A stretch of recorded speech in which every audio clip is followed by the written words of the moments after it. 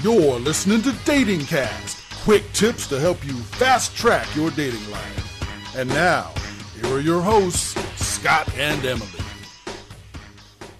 I have a very important question to ask you. An important one. Go for it. How would a woman or man know to ask some really deep questions on a date? We know these are questions you're not going to ask on a first date. Right. But you don't want to breach them 3 months later. And I'm talking about important stuff like, do you want kids or not? You know, do you plan on living in this city, or are you going to eventually up and move somewhere else? Things the life questions. Exactly. Yeah, well, one of the things we laughed about on the Nice Guys show, which is a parody show that I do with Steve the Dean Williams, my character made sure that he came to the date with lots of questions like, be sure you leave a lot of text messages for the woman so she comes to the date prepared with names for our first children and stuff like that, which of course is a parody. But it's amazing how some people do that. You don't want to do it on a first date, but I don't think you want to let it wait too awful long. And here's the way I would do it. Okay.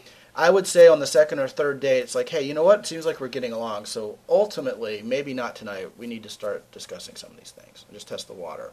But we're having too much fun right now, but let's get on with it relatively soon. Or maybe test the water with one of the more minor life questions, like, hey, what do you think about children? Mm-hmm. That would be a good one.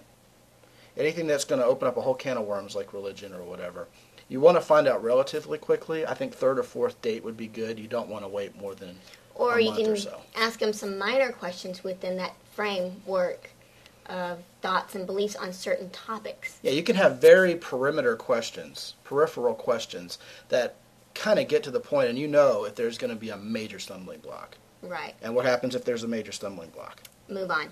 Let's talk about that tomorrow. Dating Cast is copyright 2007 by the X and Y Communications Worldwide Media Casting Network.